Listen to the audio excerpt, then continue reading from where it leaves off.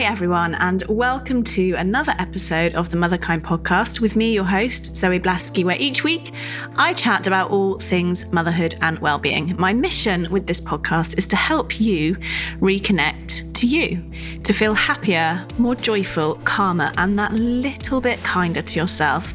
Because I think life as a mum in this hectic modern world is hard enough as it is. I believe becoming the happiest, most alive version of ourselves is the most important and inspiring thing we can do for our children. Hey everyone, welcome to this week's episode of the Motherkind podcast. Thank you so much for being here. Thank you for pressing play. It's Children's Mental Health Week this week here in the UK, 7th to the 13th of Feb. And in honour of that, this week's episode is about how to raise emotionally healthy children. Anne Lane is a clinical psychologist working with children, teens and adults, and she has a new book out called Nurture Your Child's Emotional Intelligence, 5 steps to help your children cope with big emotions and build resilience. And if that isn't the most important thing in the world, then I don't know what is. This is an incredible episode and has a wonderfully kind and compassionate energy, I think you'll agree, but also coupled with a deep expertise, both professionally in her work as a psychologist and personally as a mum of 3. You are going to learn so much in this episode. I just loved it. You're going to learn why emotions are contagious and what to do about that when you find yourself picking up on your children's emotions, or maybe them picking up on yours. You're going to learn how to help both yourself and your children put words to your emotions, and that is the absolute cornerstone for emotional health. We also have an incredible conversation about halfway through the podcast about how to communicate hard things with your children. We might think that not telling them about illness or other really challenging things is protecting them, when actually the best thing we can do is communicate in an age-appropriate way. And we spend quite a bit of time here because I think it is so hard to do and to know what to do. And so Anne gives us some word-for-word ideas, which I personally found absolutely brilliant. We also talk about, towards the end of the podcast, why Anne thinks anxiety and depression, very sadly, is on the rise for our children, and what we can do as parents early on to help prevent that. What I really took from this episode is that we are all messy. Emotions are messy. Life is incredibly messy. And that what we need to do is help ourselves and our children be okay with that. That's really what emotional health is all about. And Anne just fantastically breaks that down in this episode. I think you're going to love this one. I think you're going to want to share it. So please do. If there is someone in your life that you think can benefit from hearing this wisdom, please do share it with them. Share it on WhatsApp, share it on email, share it on Instagram or Facebook or wherever you are. Let's get this incredible wisdom to as many mothers as we can. Here it is.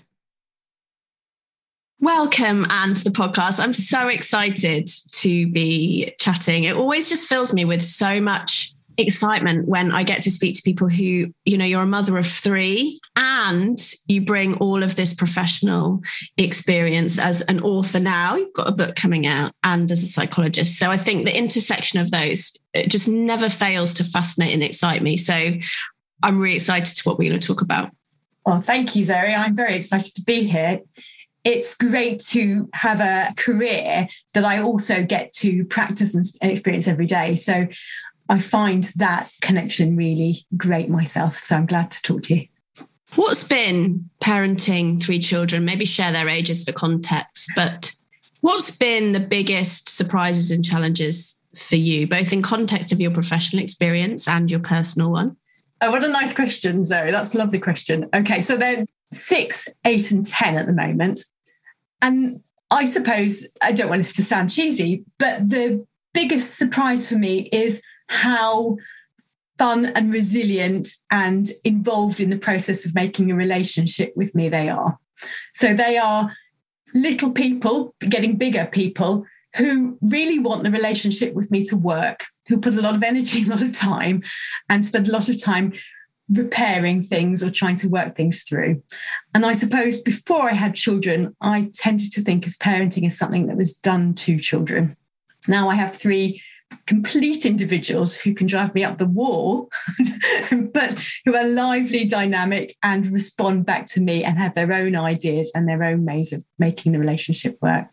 So it's having 3 whole people in my life where I thought I might have children, people to manage, tend to, look after, inform.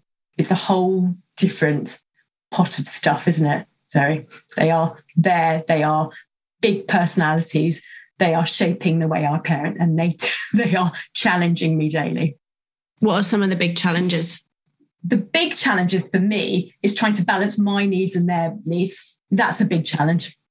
Trying to do the things that make my life meaningful, that keep me feeling sane, while also giving them a bit of space. So time is an enormous challenge.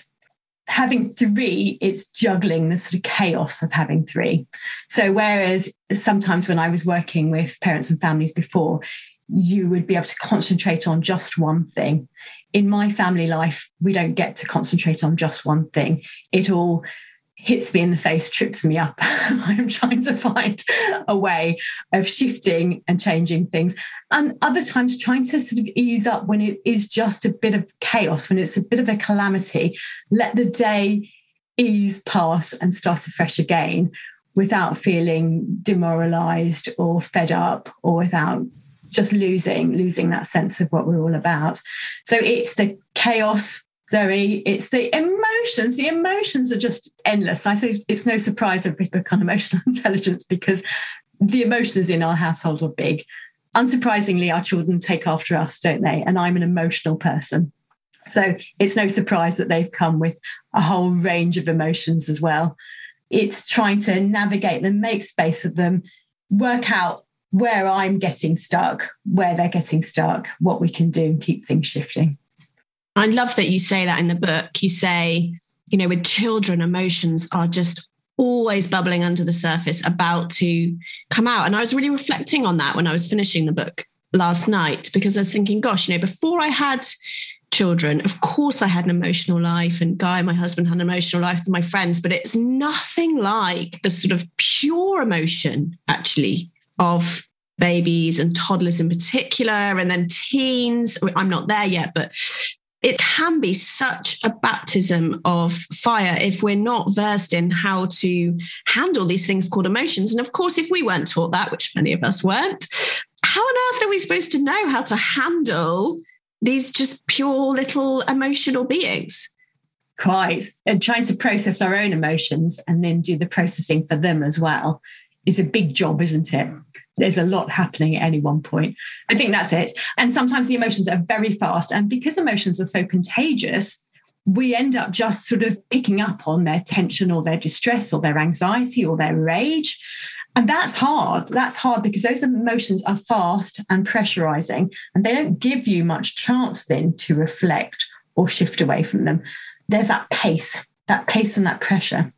I think you just said something so powerful that I want to underscore, which is emotions are so contagious. And I really just witnessed this in my own household. It's just fascinating how if one of us is struggling emotionally, whether that's stress or anxiety or anger or joy, it goes both ways, doesn't it? How quickly that spreads around all the other members. And I just find that so mind-blowing, because so many parents will talk to me about feeling stressed and overwhelmed, and then they'll say, and also my child seems stressed and overwhelmed. And I'll sometimes say, well, emotions are contagious. And there's always just this sort of mind blown moment. So can you talk to that as a way in for why, because I think to some people, they're like, well, feelings are feelings, emotions are emotions. Why does it matter? Why should we care? Truth is, if we can regulate our own, it makes parenting a ton easier, right? Because they're not then picking up on what's going with us. 100% Zoe. Before we learn to talk, before we learn to do anything, we learn to watch our parents and pick up on their moods, to learn whether things are safe or not safe through their body language. So children are intimately aware of our body language.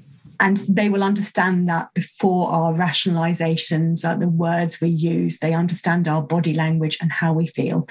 And as parents, when we're holding these tiny babies and watching them all the time, responding to every sort of mood they have, we become intimately aware of their emotions, their body language. So it's another layer entirely. We have that as a sort of human beings. We're pack animals, aren't we? So we respond to each other's moods. But when it's with your own child, it's of another layer of intensity.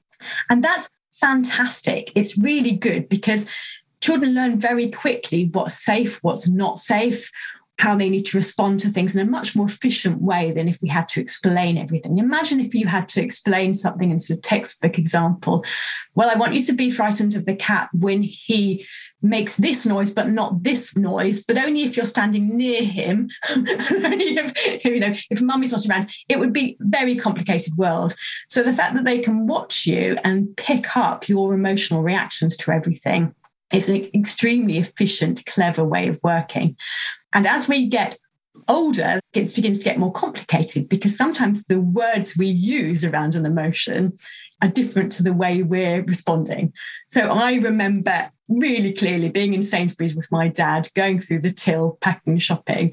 And I'd say, Dad, why are you so cross with the lady? He was cross. I think the woman had charged him the wrong amount. And he said, I am not cross, Anne. I am not cross. And I'm saying, you are, but Dad, you are. And him getting even crosser at me because I was embarrassing him in front of the cashier. So it's that typical example of how, as children, we know what the feeling is, but sometimes as parents, we don't want to admit that that's the way we feel about something. We want emotions to be neater, to be politer, to be more grown up. And so children are trying to pick up on that disparity. So it starts with this massive information, and then we start using language to try and fine-tune emotions. And if we as the parent aren't really reflecting or processing that, that becomes quite confusing. We're confused ourselves, and then the confusion gets sort of amplified around us. So you'll notice as a parent, every time you're a bit confused about your own emotions, it gets amplified in the presence of your child who's trying to work out that discrepancy. So they're brilliant things. They're absolutely contagious because they have to be. But later on, it means that any of the little emotions or the big emotional tangles we have ourselves, they'll get picked up by our children, and that becomes quite complicated. Well, let's start there because, I feel constantly confused by my emotions, and I do this for a job and I journal a lot and I sit with myself. It takes me actually often with a professional to unravel what's really going on because it's never what's going on the surface. So I think the first thing to say is that this is really hard to do. And I'm wondering if you have anything in your toolbox that can help people with that emotional literacy for themselves, because as we're just unpacking, that's the place to start, isn't it? With our own. It is. You made me laugh when you said that because I was thinking about why I went into this job initially. And I think it's because I found my emotions really confusing. So I think often you get people going into a job such as being a therapist or a psychologist when they've noticed a big disparity between how they'd like to feel and how they actually feel, or what they'd like to do and what they're doing. And they want to begin understanding that disparity and begin to sort of slow it down and put words to it and make sense of it. What we try to do, both for ourselves and our children, is we try to notice when we get into knots around things or when things feel confusing. The first indicator will be when our emotions feel tight or quick or tense. That's a really good indication that we've got a lot going on that we're not really able to make sense of. So if you find yourself feeling very frustrated or very angry with your kids, or a lot of shame or a lot of fear, these tight, tense emotions are often a sign it's good to sort of stand back and pause and find someone to talk these through, or find a space where you can reflect. So that noticing is the first thing, Zoe. And there's plenty that I can notice during the day that is food for thought. And the second thing is to think, my reaction makes sense. I just have to work out why. I'm not wrong. I'm not silly. I'm not ridiculous. It's just having that sense of trust in ourselves. The way I reacted earlier made sense. Now, when we start to give ourselves permission to look at something, when we say, I make sense, my experiences make sense, my emotions make sense, they begin to calm and slow down. And then we can begin to start putting some language to them. So some people have therapy weekly, other people have friends who are good at thinking about things, other people prefer to read and reflect themselves. Other people actually do it a little bit with their family around them.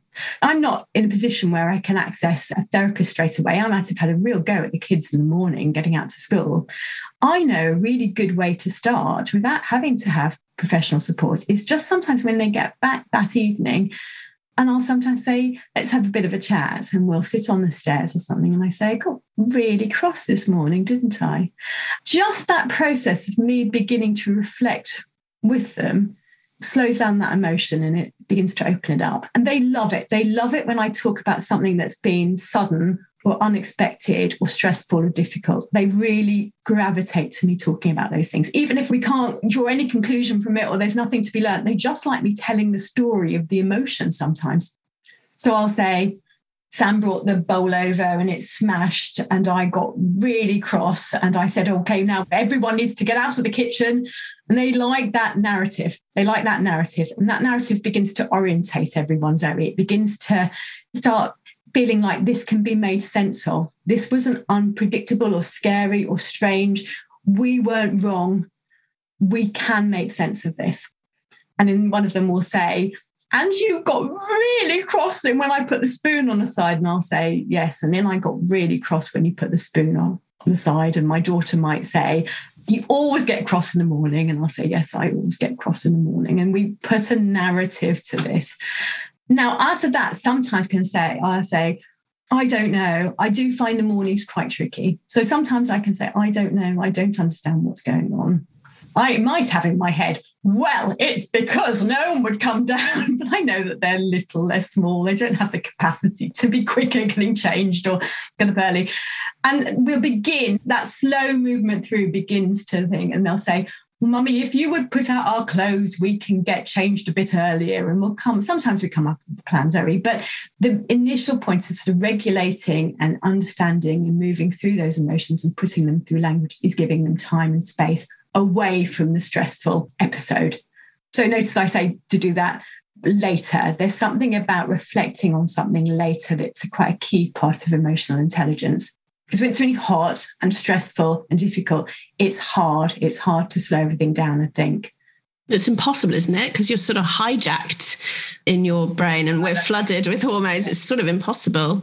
I think there's something really important that you just shared, which is sort of the story under the story that you just shared, which is, the story of you, as a psychologist with all these tools, losing it at breakfast in the morning. And I know that every single person listening to this will relate in some way to that story. We've all been there.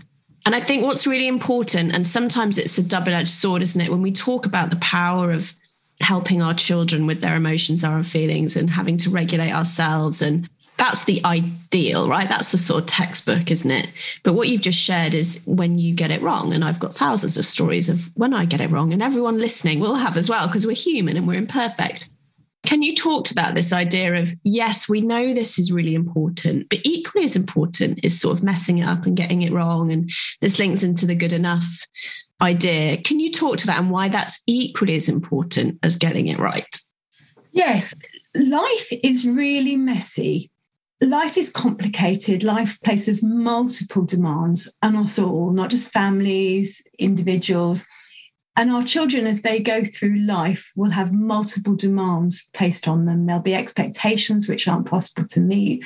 There'll be sickness, there'll be tiredness, there'll be financial worries, there'll be relationship difficulties. Going through our life is complicated, it's difficult, and it doesn't necessarily give us time in each moment to process things properly. So life is full of mistakes, full of misjudgments, full of frustrations.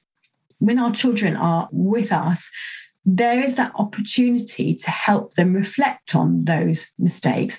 When they're out in the world, we won't be with them so much. We won't be there helping them. So I want for my children to see some of the complexities and some of the difficulties in life so that they gain a sense of okayness around this. that is okay, that we can manage this. This is not a sign of something really severe or difficult. It's manageable. And when we live in a family where there are lots of different demands and there's mistakes made and there is crossness and there is frustration or there is just breaks in the relationship, we begin to really understand what that feels like. There's a guy called Ed Tronick, and he did a lot of research to look at how often parents mess up with their children, really. so how imperfect the relationship. He was looking at just with very young infants.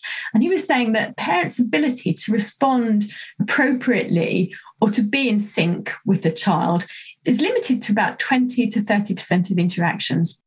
The rest of the interactions were either completely out of sync, where a parent was not understanding what a child's needs were, moving towards being in sync, trying to work them out, or moving away from being in sync. So 2/3 of the time, or even 4/5 of the time, a parent was not relating. And as children get older, that will become a smaller amount because they will be at school, because they'll be with babysitters, because they will be playing with each other.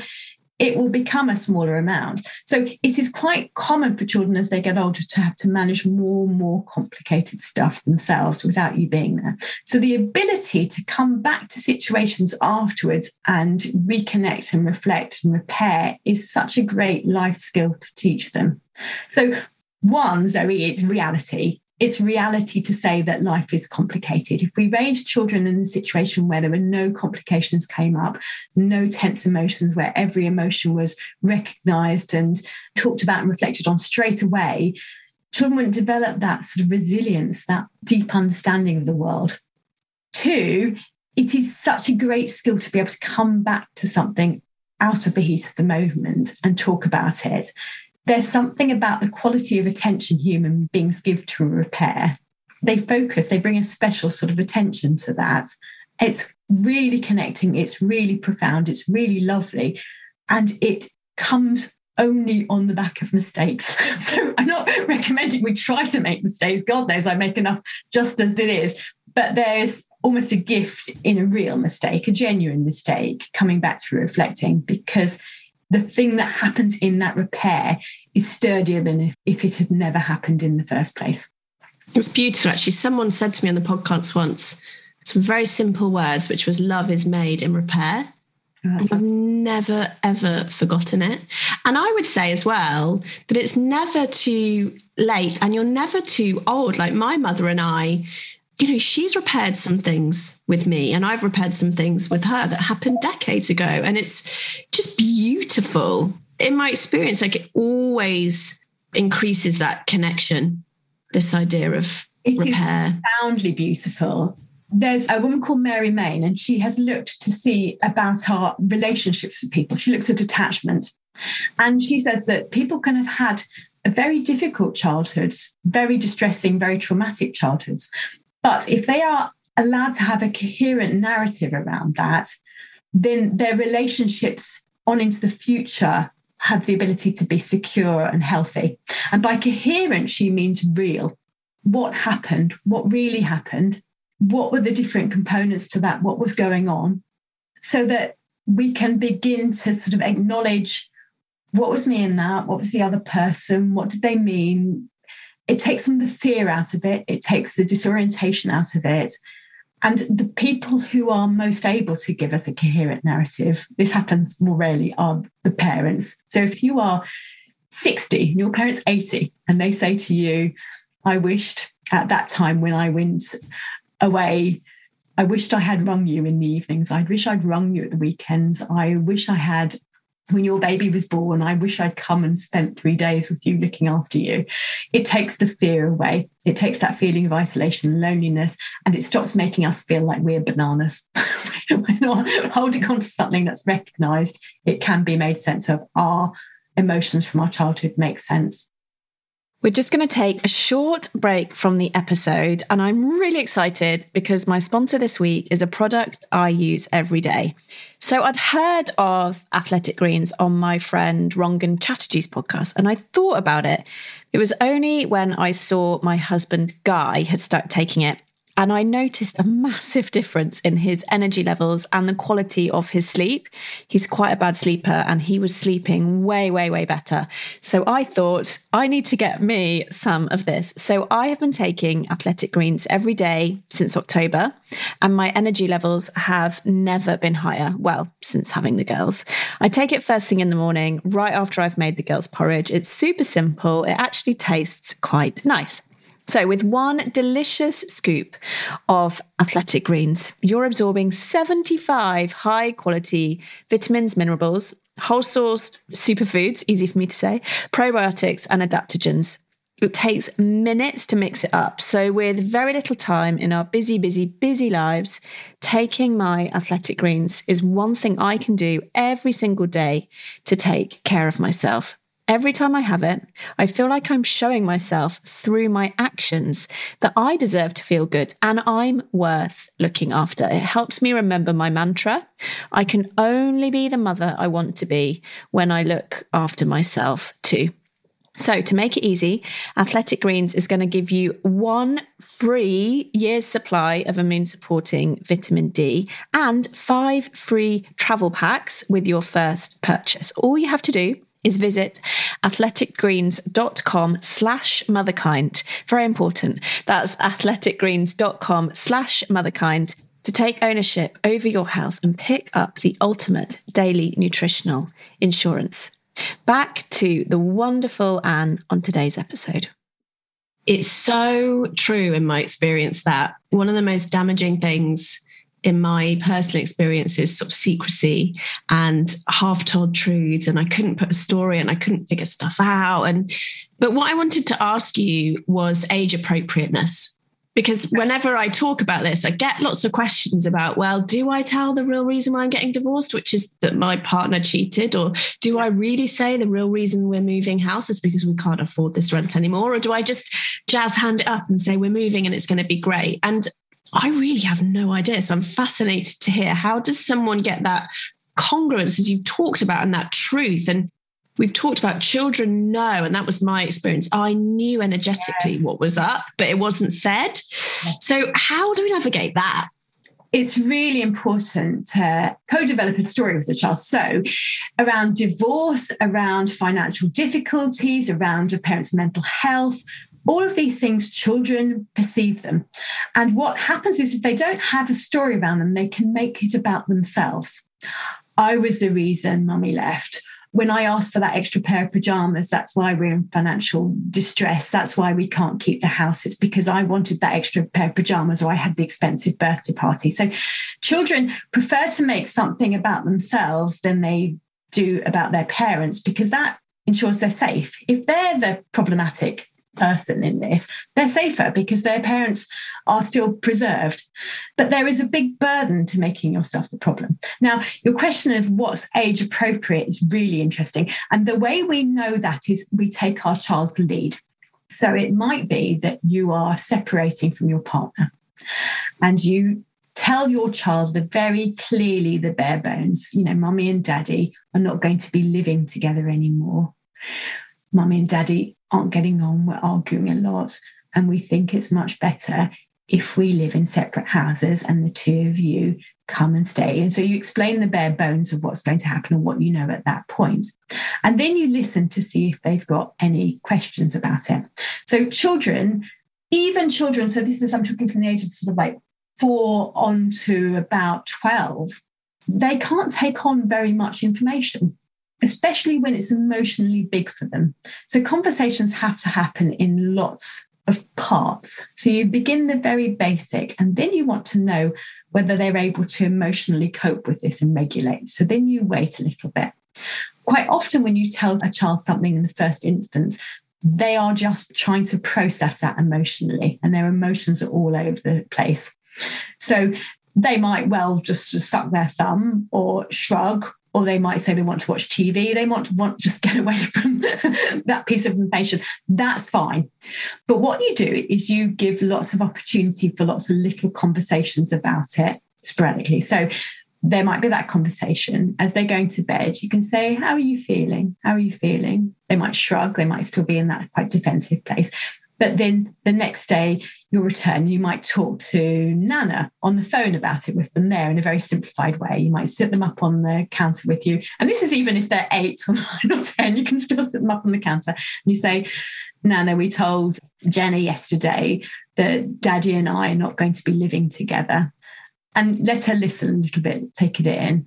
And you could say, Jenna, what was it like when I told you? And she might still sort of shake her head. So you're trying at first to work out whether a child's ready to talk a little bit more, and you give them lots of little opportunities. But what tends to happen is before bed, a few days later, you'll get a bit like, I don't want you and Daddy to split up, and I don't like this, and I don't want it. And it's at that point you can climb into the bed a little bit and you go, you don't like this. So you're empathizing. You don't like this. And that's when you say, Daddy and I, we love you so much. But sometimes when you're a grown up, these things can be really tricky to manage, and sometimes they do. So you take the conversations in slowly in parts, always watching their emotional reaction. If they come up with any questions, you answer it as simply as you can. You take it away from the realm of the child being responsible, but you also try and not enter into a lot of shame or blame or anger around it. You're trying to kind of place everything without too much frustration or anger or pain. And that's hard. That's really hard, Zoe, because we feel a lot of frustration or anger. We can have had partners who are unfaithful. We can have had financial situations which are unfair. There can be a lot of trauma around the things that happen to a family. But your job is to try and place things very calmly and neatly. If you get upset, if you cry, you can say, Mummy feels a lot of big emotions around this. It's quite hard for me to think about this, but you're safe and I love you. So that's a very elongated way to answer that question. But I'm hoping the basics come is that it's lots of small little conversations. We're trying as adults to put words to hard things, and we're trying as much as we can to acknowledge when we're feeling lots of emotions around them, but bring it back to the child and what it means for them. I think that's so powerful and clear and helpful. And I think, this idea of always, maybe that's a too strong a word, but always telling our children what's going on, but in an age appropriate way, is more powerful for their emotional development, for their EQ, for their emotional health, than sort of not telling them or glossing things over. And I often hear about this at the school gates with illness. So, very sadly, there's a couple of mums that I know at the moment whose own parents are very ill, and they haven't told the children because clearly they're trying to protect them from that pain, or maybe the ill person doesn't want the children to know, wants to carry on. And that for me is fascinating, because my experience as a child was that, as you shared, children know. Yes. And the really fascinating thing is that children have no inherent fear of anything other than they're watching your reaction. So when you're telling them something, we can be telling them about all sorts of things that happen in the news, someone being murdered, but they're watching my reaction. Can I slow down when I'm telling them about it? Can I listen to their questions? Can I tune into how they're responding? Am I comfortable enough to talk about this? And that happens with the illness of a grandparent or the illness of a parent, or all sorts of situations. Children need to know you're sturdy, and they know you're sturdy if you're willing to slow down and reflect on it with them. So I can so understand why parents dealing with their own pain around a loss, they find it really overwhelming. It's very hard when you're finding something overwhelming to put it to a child. And I've had parents trying to do this and they cry. Sometimes they cry. Sometimes they say, I feel so upset or sad about this. That's okay. As soon as they say, Mummy finds this really sad. Mummy finds this really upsetting. Daddy is really scared about what might happen to Granddad. As soon as you put the words to it, your child sees you as much more orientated or sturdy than you could ever imagine. You've managed to say something frightening. You've managed to say something big. Now, of course, what parents think is they're going to pick up on, but why are you frightened? But no, actually, the thing the child picks up on is Daddy is solidly owning this. He's sitting with this feeling and he's putting words to it. How big and sturdy is my dad through this really frightening situation? That's what they care about. Absolutely, they then will be worried or upset about their grandparents, but it's again sitting, helping them slow down around those emotions and name them. Saying what we know, saying what we don't know. a couple of things come up for me. The first one is the courage to have difficult conversations. Oh, yeah. Which as an adult, I still struggle with. But also when you have those difficult conversations, and this is the same in adult to adult relationships, you want that sense that someone can hold what you're about to tell them or what you're about to, there's certain friends that I just wouldn't have those difficult, big conversations with, because I just get a feeling that it would just, I wouldn't have that container. And it's so interesting, isn't it? Because I think doing this podcast and having so many of these incredible conversations, it can feel quite complex, but I think really what you're saying and what I'm really taking from this is just the simplicity of being able to face up to some of those hard things and just slow down and just tell our children to the best of our ability, we're going to do imperfectly. But that isn't the issue. That isn't, as you described, what gives people, challenging emotional landscapes. Often it's the opposite. It's the secrecy or the discontainment, and emotions just everywhere and never talked about. I used to work with families seeking asylum in Newham. And I remember one family where they were being moved for the fourth time, and the children had just settled for a year in school and they were going to be moved again. And by that stage, moving was very traumatic for them. But I do remember the mum just slowing everything down and taking a lot of time with the children to explain what was going on and give space to their reactions to it, not try to rush their reactions or make their reactions go away. She just gave it space. I remember thinking, gosh, how can she manage this? How can she manage her own emotions? And she said, there's a certain point, Anne, she said, where you just know what's important. I begin to know what's important. I have to have everyone steady. I don't think she used the word steady, but it was secure for the move. And you begin to know what's important in situations and what's not. And I think the biggest advice is slow down with your children if they bring anything up, or if you need to explain something, give it a bit of space, a bit of time. Allow whatever's going to be said, acknowledge your own emotions, see whether they want anything else explained, go back to normal life as much as you can, have a cup of tea, try to nudge around and give it a little bit more space again if it comes up later in the day. And if it comes up the next day, stop. Sometimes I've stopped on the way back from school and I've put my child onto the wall and we've sat down next to each other on the wall and we've just given things a bit of time and a bit of space. It signals to our emotions that something's safe when we're not reacting too quickly or trying to push something away. And when our emotions feel safe, we can begin to reflect and notice and think about something. Is it that feeling of safety and being able to process things? Is that one of the cornerstones of emotional intelligence? Absolutely. We need to be able to recognize what our emotion is saying to us. Very rarely are situations really frightening. So if we step out, if our child steps out into the road in front of a car, absolutely we need to respond quickly. We need to stop them doing that. We need to pull them back in. That's really appropriate. But most of the time, our emotions signal danger or fear when there isn't anything to be feared at that moment. So our predominant role is trying to just slow things down so it can regulate, so the fear begins to shift. And that takes time. It takes time for, all the sort of adrenaline and cortisol to shift from our system. That's what we want to signal. And sometimes the reflecting comes later, but it is absolute cornerstone. Thank you for saying it like that. And I wanted to ask you, because I was reading a study yesterday, a very bleak study, which was saying that depression in young adults has doubled in the last 10 years, which made me feel really sad. And from my own life, I hear so many of our friends, particularly with older children, 10, 11, 12, 13, struggling with anxiety. And you have a brilliant section in the book about emotional intelligence and the steps to get there. And I'm wondering if you can talk to the intersection, because sometimes I feel like that's missed.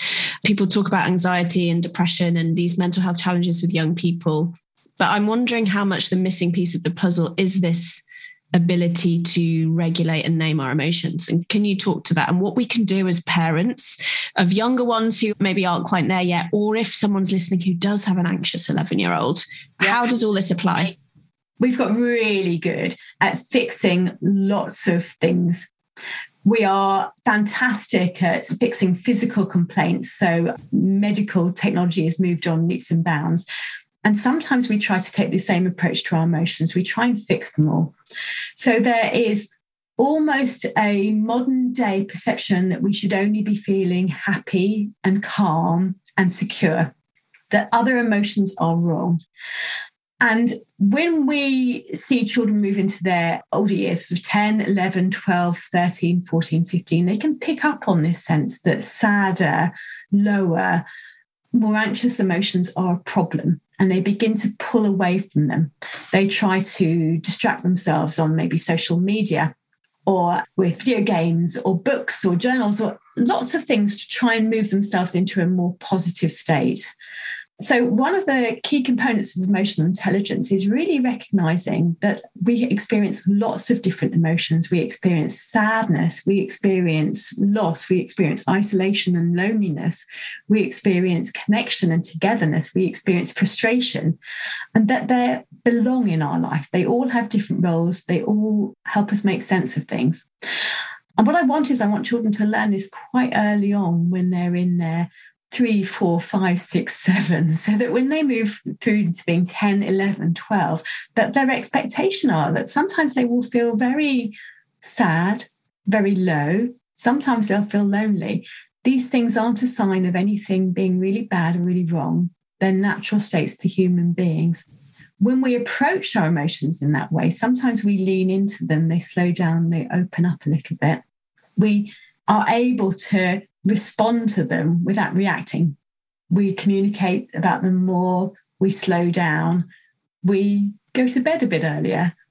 We begin to just allow them to soften and relax, and then they begin to just shift a bit more. But I see a lot of teenagers where their emotions get really stuck. They feel really frightened of them, really frantic about them. They feel that they're a sign that something's really wrong. And then they engage in lots of complicated behaviors to try and change the way they feel. Maybe it's self-harm. Maybe it's trolling through Instagram or Snapchat or TikTok. Maybe it's going out and it's drink and it's alcohol, it's drugs. They do lots of things to try and eliminate difficult emotional states. And I'd say that the one thing we really want to do is let children feel more comfortable with those states, so that when it comes to a time where they're talking about feeling depressed, they know how to talk about it, how to slow down, how to open out those emotions as opposed to pulling away from them. So it sounds sort of simplistic, but it is done through that emotional discussions and reflections daily in our families. And that's acknowledging. So sometimes my 10-year-old will say to me, I'm really worried about Monday. I don't want to go into school. I don't think I'm going to go to sleep tonight, Mummy. The temptation is to try and put all of those things right. Don't worry, Monday's going to be fine, because what have we got? Well, we'll invite your friend around in the afternoon and we will, everyone feels this about it. It's not a problem. And this will help you go to sleep. And let's put some lavender spray on your pillows and let's do some deep breathing.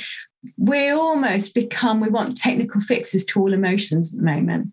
And what I do is sometimes I just sit on the bed with her and I stroke her feet and I say, it feels truly rubbish, doesn't it? It feels rubbish. And you love having the weekend, you love having more time. I just put voice to her experiences and her emotions, try to make sense of them. And then I give her a kiss and then I go. And then she's in her bedroom feeling a little bit sad, a bit rubbish. Sometimes she'll pop back at 9:45, say, I still can't sleep. And I will stay again. I'll come in again. I'll say, oh, that's horrible. It's horrible when this happens. But I want her to know that I'm not worried, deeply worried. I don't like it for her. I'd rather she went to sleep. Absolutely. Can I just pin it up there, Zoe? I would love her to sleep the sleep of angels, something, never to be worried by these things. But it's not real. And I don't want to signal that that's a sign she's broken or not working or she should be doing something better.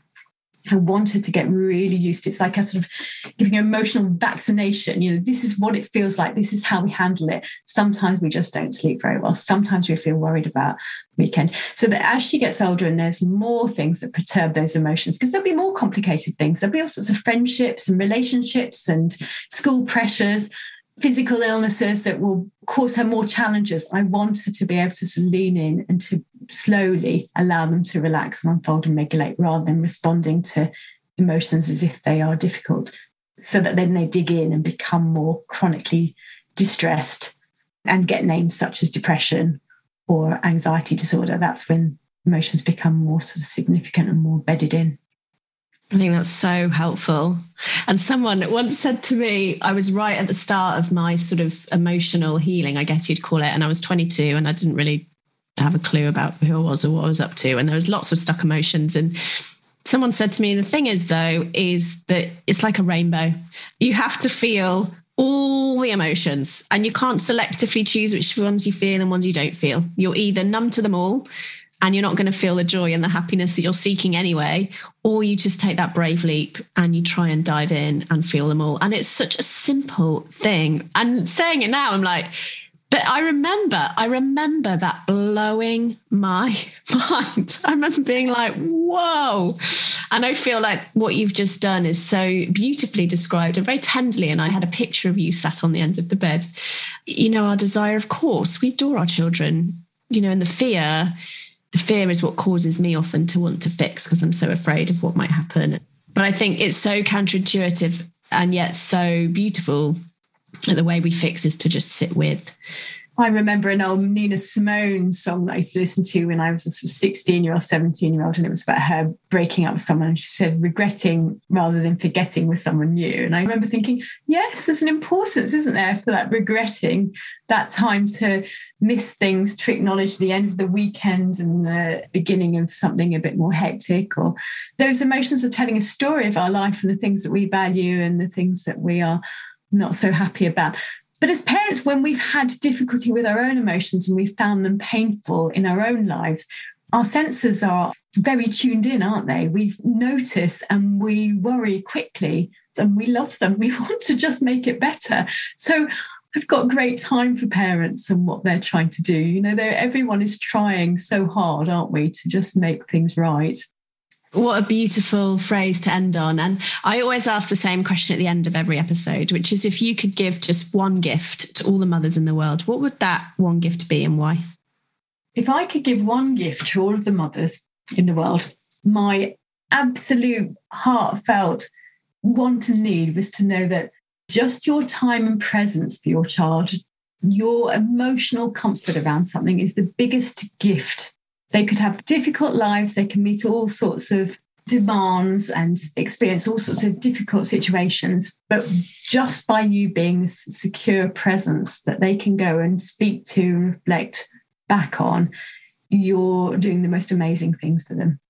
You're helping them process the emotion around it. So that would be my one gift, is to say just your very presence, your quiet, still, comfortable presence is an immense gift to your children. And it doesn't need to be more complicated than that. That's beautiful. Thank you. So that was the episode. I hope that you really enjoyed it. As ever, if you did, please consider sharing it with your friends and leaving me a review on iTunes. It really does make a difference to the number of mums that we can reach with the brilliant wisdom of the guests I have on. Also, just a reminder about the Family Reset Plan. It's my latest offering to parents. I think that we are living in probably the challenge of our lifetimes, well, definitely so far. And as parents, we not only have to support ourselves, we also have to support our children. And that is a lot. So the Family Reset Plan is myself and two brilliant psychologists. And we give you step-by-step, simple, applicable ways that you can support yourself emotionally to feel stronger, calmer, and therefore to support your children in a different way. It's all grounded in psychology and neuroscience. It's just £25 currently. And if you work for the NHS, it is totally free for you. So check out the website, familyresetplan.co.uk. Take care. I'll see you next time.